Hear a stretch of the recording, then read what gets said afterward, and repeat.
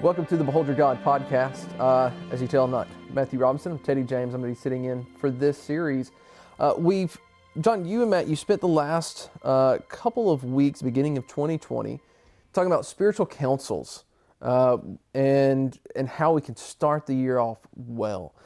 Well, now we're going to take a little bit of a different dive, and we want to talk about some of the fundamental principles of a really big word. I had a professor in college who used to call certain words nickel words and dime words and quarter words. And this one is definitely a quarter word. It's hermeneutics. So what is the word hermeneutics? Yeah. When we talk about interpreting Scripture, hermeneutics often is a word that shows up, especially if you're stuck in school, behind a desk. So hermeneutics sounds confusing. It's really a very simple term. It just means your method for interpreting a text. And actually, it's a word that applies to any text, whether you're looking at Shakespeare, or Homer's Iliad.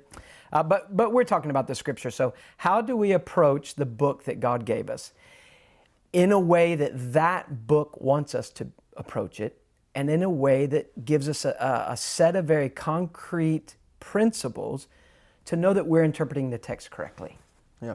And there are things particular about when you're reading. Now, I'm a literature nerd. I love literature, and there's a difference between when we're listening and when we're reading. So, what are some of those differences? Yeah, the Bible is unique in the sense that it is a book that you have to listen to.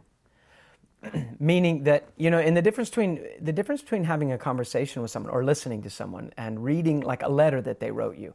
If they send you an email, you can open it anytime. A lot of times people will say to me, as a pastor, like, hey, can I call you? I want to talk about such and such. And sometimes I have to say, I'm in a meeting, but if you send it to me in an email, I can read it when I have time. So I'm in control of that. I can read it when I want to read it. I read it as quickly as I want to read it. I read as much as I want to read. But in a conversation face to face, then we're no longer in control. The other person picks the content. The other person picks the pace, how much they want to say. And then as a listener, we have to kind of consciously submit to that I'm willing to let that person guide the conversation. So when we come to Scripture, though it is a written text, there is also a divine voice that is behind this. And these written words really we have to approach them like we do a conversation where God Himself is speaking, and we have to submit ourselves to that. We're not free to come and go anytime we want. We're not free to just pick up pieces that we like and be careless with other pieces.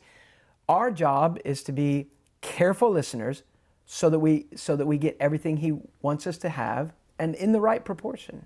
Yeah. Now, there's a lot of ways. You said a phrase there, a careless listener, and there's a lot of ways that we can be those careless listeners. We even if we are reading our Bibles every day, you can be a daily careless listener. You can be a daily selective listener. John, you have grown kids. I have very young kids. One thing our kids, I think, have in common is the selective hearing bit. So how do we know if we're being a careless listener, and how do we know? Because we're going to talk about these fundamental principles on and tools we have to be careful listeners and to not be selective listeners. But I think before we even get into that, we really need to be able to identify, am I being careless? Am I being selective? So how do we know that? Well, I think we have a couple of helps, kind of road markers, signs on the edge of the road. One is, in my opinion, a starting place. Am I starting from humility? There's a false humility when we come to the Bible. We say things like this. This book is just so wonderful. It's so above me. There's no hope. I can't understand this. I'm not a professional. That's a false humility. God gave us a book. We'll talk about that in a minute. But God gave us the book, and it's perfectly designed for people like us. But then there's the true humility that says, God, I'm a bit overwhelmed with the thought of coming to your word and understanding every chapter. Like, really? But you are the one I'm depending on. So starting with humility. But another thing is the starting place. But then there's the destination. One way that I try to test myself and ask myself, have I understood this passage correctly, is do I have the same response that the writer of the Bible has? So for instance, you're reading through, the letters of Paul. And so Romans 1 through 11, 1 through 11. So you've got all this doctrine. And there's some pretty deep spots, you're thrown in the deep end of the swimming pool in some spots. You get to the end of chapter 11, and Paul just bursts out in a doxology, in a praise to God for the wisdom and the grace and the mercy and the perfection of redemption that we've seen in the person and work of Jesus Christ. So one test is this. Well, do I feel that way? I mean, could I almost have written that? Not as beautifully and perfectly, but could I almost have written that? When I read that, do I think, yep, Paul, I'm already there with you? That's my response too. Then I think, that's a good test. Am I interpreting Scripture correctly? Am I coming to the same conclusions? Is it making the same changes in my life, practical differences in my marriage and family that I see that Paul says it should make? And it's almost as if you arrive at the same place with Paul and you say, okay, I'm still on the right track. But another thing, and this is what we're going to focus on for a few episodes, is my methodology for approaching Scripture the same methodology that I see the apostles using? And there are some basic principles that we want to talk about, or we could kind of think of it as a tool chest. Do we use these tools? And if we're using these tools, then that is a really, it's a good guide. It's an assuring thing that, okay, I am on the right track, as much as I know how to be. Yeah, and some of these tools we're going to talk about we use them without thinking about them. Yeah, some of these we already do because we hear preachers preach, we read books, we read commentaries, and so these patterns, we're already doing them. But it's good to be able to name them and identify them and articulate. It's good to tighten up. And make sure that we're clear. Well, and again, the reason we're doing this is because we want to be careful, whole counsel listeners. So we've kind of talked about how we can listen well and be careful how we listen. We'll link to that episode in the show notes. That was a long time ago, John. That was one of our earliest episodes. But at the foundation of all of this, there's two truths that we really need to focus on. One is that the Bible was written in a way that it's fundamentally clear, and it applies to our life. So, and this is how we're very different than our Roman Catholic friends. Yeah, so the old writers used to say that the Bible is fundamentally perspicuous. Now that perspicuous word may no longer be perspicuous because it means understandable and clear. That is, when we look at all matters for faith and practice, what am I supposed to believe about you, God? And how do you want me to live this out? Those two great categories when we think of Scripture.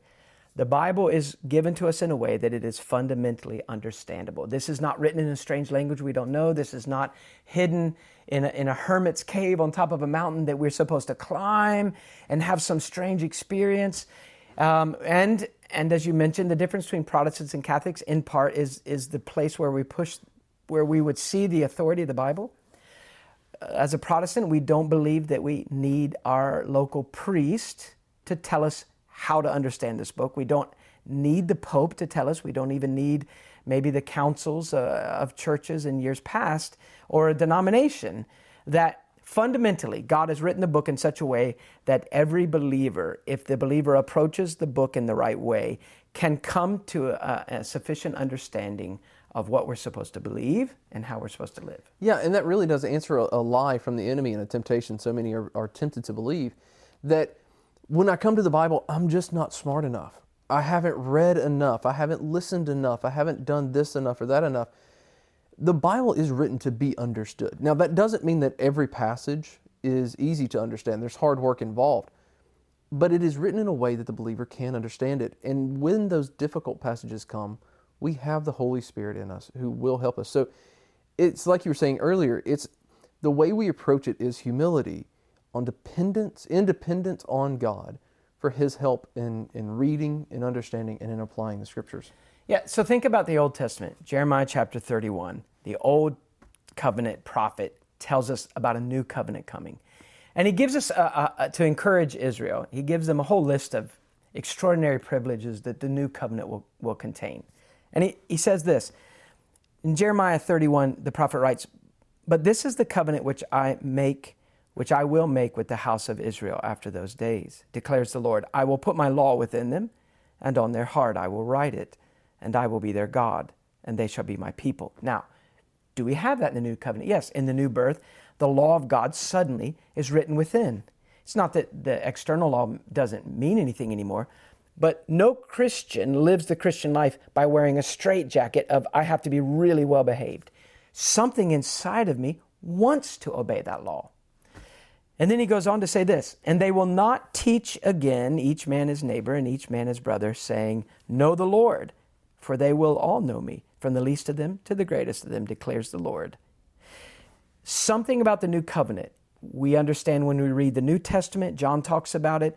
In 1 John chapter 2, there is an anointing. He says, you have the anointing. He's talking about the Holy Spirit. You have the Holy Spirit, and He teaches you. So the Spirit as our instructor, the Word of God in front of us, the Christian has everything they need to know God. Now, there are some implications, though, that we need to be careful about. Yeah, because it doesn't mean that, okay, well, if I can come to Scripture and I can interpret Scripture, then I can do that alone. We're not a free agent, and no Christian is ever made to be an island. We have 2,000 years of church history that we can look back on. And if you're the first person in 2,000 years to interpret Scripture in a particular way, that should be a really big red flag for you. But it also means that it's going to be hard work, but it's going to be rewarding. Yeah, if we didn't have those two fundamental things, that the Bible is written in a way that is understandable, and that God gives the Spirit to His children who helps them to interpret the Scripture, then we would think when we hit hard passages, like, well, what's the use? Why keep digging? There's no treasure there for me. There is for preachers and professors, but not for average people. And I do think that, you mentioned that it can be difficult. Sometimes, you mentioned before we started filming, we were talking about exercise. Like you can, especially around the turn of the new year, everybody, man, the gym is a miserable place to be because everybody's showing up at the gym like, okay, got to get rid of the Christmas, extra pounds. And you're in there and you're hurting all over. And sometimes, if it's the first time that you've been in a place to exercise, you don't even know how to use this stuff. Oftentimes I walk into a gym and there's newfangled stuff. And I look around and I think, I don't want to look as dumb as I am, but I don't know what to do with this thing. I went to a hotel one time, with traveling. And so I would try to exercise. And I went to this thing and there was just this big flat, round platform, and you got on it and pushed buttons and it jiggled all around.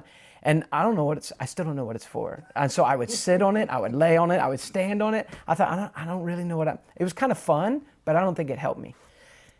We come to the Bible and we think, this is hard work, but it's good to remember, look, it's not easy for everybody else. Everyone finds it. I'm a pastor, I find it hard work. I have a library, I still find it hard work. But I think that what keeps us going when we meet difficult times, other than the truth that, look, God will help you, don't despair. The other thing is appetite. If you're hungry, you'll dig. Just think of the metaphor of mining. Job talks about the riches of God's wisdom are like the gems and the gold veins under the earth. And men risk their lives and live underground half their life just to get these gems, they dig tunnels and they become these underworld dwellers just to get the gold. And, so obviously the wisdom that comes from God is worth more than that. But do we stop digging when it's hard work? Well, not if we think there's something really worth it. Sometime back, I had trouble keeping my dog in my yard, so I put a fence up. Then my dog dug under the fence. And so I filled in the hole. Then he dug another hole. So I said, well, the fence isn't working. Let's put one of those collars on. And I had to bury that electric wire around the perimeter of our yard so the dog would stop. Well, there were parts in my yard that I had to cross my driveway, which was a gravel driveway, but it had been packed down for years. So I took a shovel and tried to dig up the gravel. I couldn't do it. I took a pickaxe. And, I really just about quit and thought, forget, just let the dog run free. I can't get through this stuff. if you hit hard spots and that you're not convinced that there really is, that you really will get to the bottom of a text and that there really is something there for you, then you just quit. So don't quit. Remember that God gave you the book and He gives you a spirit. And also, I think that's a sign of maturity as well. When I look at my kids right now, when something becomes very difficult, especially if it was easy in the beginning, as many things are, right? You start something, you're excited about it, it's easy to do, and you want to keep doing because it's easy, but then you hit a hard spot, and the temptation is, I'm done. And I think that there is a childish approach that says, okay, when it gets hard, I'm going to move on to something else. But when we have that desire, and look, you can't muster up the desire. We come to the Scriptures, particularly difficult, but really all passages of Scripture, in a reliance on God. And we have to do that. And when we lose sight of that, then yeah, I think that's when our appetite, our desire will lessen for Scripture. But as we come in dependence on Christ, dependence on the Spirit, the desire, even in those hard passages, will only increase. Yeah. So, well, let's hit some of the tools. Yeah. So the first one is to remember that the Bible is a progressive revelation. Now, what do we mean by progressive revelation? What we mean is a simple picture. It's like our Father leads us up to a window, and let's say there's a curtain across the window, and He takes His hand and He begins to pull it back. And ultimately, when we get to look through the full window without any curtain, we are going to see all these truths about the person of God, especially, and the truths about ourselves. But at the heart of the scene that we're seeing through the window is the person and work of Christ, the great redemption of Christ. So the Bible is this unveiling, but it is a progressive unveiling. So that means while Genesis says things to us that are, every one of them is perfectly true, you don't know as much about these things reading Genesis as you will know later when you're reading, the prophets and then later in the New Testament. So as we read the Scripture, we expect to have an ever clearer, ever brighter display of these truths. And, so that means that when we read our Old Testament, to get the clearest picture of some of these difficult passages in the Old Testament, you go to the New Testament, and the New Testament says things, like the book of Hebrews, says some things in the New Testament and says, well, this is what that was talking about. And then you go back to the Old Testament and you kind of fill in with the New Testament detail, the high definition detail. You fill in the pencil sketches of the Old Testament and you step back and you say, now I realize that every believer can have a clearer picture of God than Abraham had, or a clearer picture of the coming of the Messiah than Isaiah had, because we have the full revelation. God has fully pulled back that veil now. So, but as we study the Bible, there is a progressive, ever clearer and deeper understanding of those truths. Yeah, and that very idea just gets me so excited about the Scripture because it reveals so much about the Bible. And if you believe in the progressive revelation of Scripture, then you also reveal that there is something it is progressively revealing, and it is the person of Christ, and we get to see Him slowly. It's almost like in the beginning, the light is there, but it's so dim, and you can see. You've mentioned in previous podcasts, it's a silhouette. Like that it used to hang above mantles and whatever, but it's this silhouette, and you can make out the shape, but only barely. And as you get deeper and deeper into the Scriptures, you're seeing with more detail, more depth even. And then finally in the book of Revelation, so we see in the Gospels the suffering servant. And that is a full revelation of Christ, but there's even more because in Revelation we come with the reigning King. Yeah, so that's a good point. Progress. We are moving toward a goal. We are moving toward a climax. Compare Scripture, the way Scripture is written, with an owner's manual, all right? Because some people think, I have heard people say, like, the Bible is like the owner's manual for life. I actually don't like that phrase, that description, because I think it's just not accurate. It is the most important book for us. It is the book that reveals life to us. But I don't know any book in the Bible that says how to raise kids, how to have a marriage, how to do a Christian business, how should I dress? How should I eat? I mean, the Bible wasn't laid out in those topics.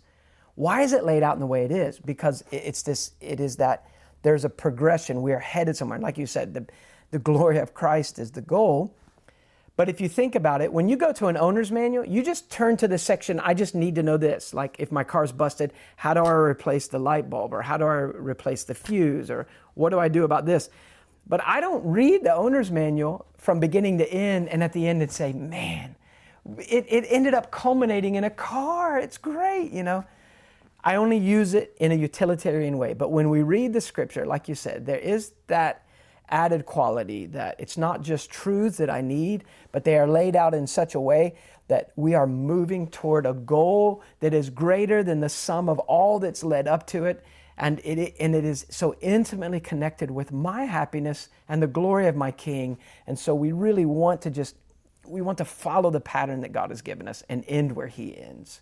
So progressive revelation. Yeah, keep that in mind, especially most people who started in January doing a reading the Bible through the year and have quit already. They're now probably in like the Leviticus and Numbers and yeah.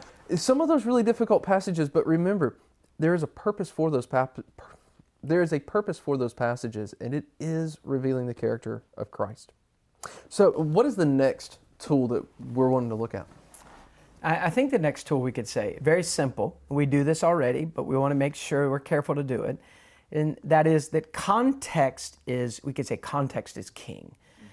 Sometimes people come to a Bible passage that they find difficult, and so because preachers do this, people say, man, I don't know the original languages. I wonder, so it says here the word faith. I wonder what that means in the original. So they get a word study book, which is good. And they look up this and they say, faith means like this. And that can be helpful. But more helpful than studying each individual Greek word or each individual Hebrew word is to understand how that word is being used in the context, because words aren't always used the same way every time. And so the context of when is God saying this? How is it connected to what comes before it and after it is of paramount importance, especially if we don't want to warp a passage. There are passages in the New Testament that are so wonderful and they are true.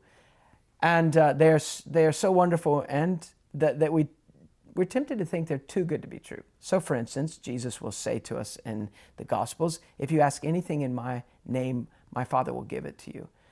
If you take a wonderful phrase like that and lift it out of its context and you put it on a plaque or a T-shirt or a bumper sticker, it sounds very encouraging, but how long are you going to go in life as a Christian before you start thinking, actually, that doesn't work?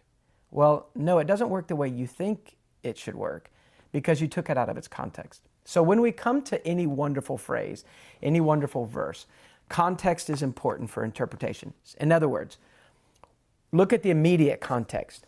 How does this phrase fit into the whole verse, or this verse fit into its paragraph? So if we take a letter of Paul, what's Paul been saying right before this, and what does he say right after this? And that helps me keep that in the context of the conversation. I understand that one statement, and I don't bend it, Then you look at the chapter, the paragraph. How does that paragraph fit into the chapter? How does the chapter fit into this whole book? What's Paul talking about in Colossians? What's the general theme? And why does it show up here? And then even how does that fit into the teaching of like the New Testament or the Scripture? So that sounds really daunting, but really you just need to stop when you're looking at a passage and say, why does it fall where it falls in this chapter or in this book? And does that help me to understand how I'm supposed to approach it? One of the things we love most about going to conferences is interacting with people who have gone through our studies or seen the films and hearing the way that they've influenced their families, their small groups, or their churches. Eventually, we started asking if they would let us record those stories so that we could share them with you. Scott and Paul took their church through Behold Your God, Rethinking God Biblically last year, and they're currently taking the church through Behold Your God, The Weight of Majesty. I thought the first one was wonderful from the perspective of all the church history. Was a really neat element that added to that I had not been exposed to in other Bible studies. Hearing about the great kind of fathers of the faith and learning about them, and then applying that to the studies of God and how they emphasized who God was. You just don't hear that. We hadn't heard that in the churches we've been attending. It just tells us about and helps us with understanding God biblically. And really got into understanding, have a high view of God and a low view of self, which is usually the reverse of what we have. It talks about really the understanding, well, what does God say about evangelism? What does God say about worship? How does God want to be worshiped? Is it about us or is it about God? What's the most important? And so there's just so many great things that we learned and really want to share with others, and this is a great mechanism for doing so. For more information about Behold Your God, The Weight of Majesty, visit themeansofgrace.org. So we spent a lot of time talking about the fundamental ways that we need to be approaching the Scriptures. We want to be careful listeners. We don't want to be selective listeners. And John, we also want to really understand these fundamental principles that we've only gotten to 2 of so far. Yeah, we just want to, we want to remind ourselves, we have a book which God wrote for us through using human authors. It is the voice of God. We want to be good stewards of this treasure. We have the perfect material to craft and to fashion into a life. And so we've just looked at the first 2 of 6 principles we're going to be looking at. The fact that it's progressive revelation and that context is king. We're going to pick up with the next fundamentals next week. We'll see you then.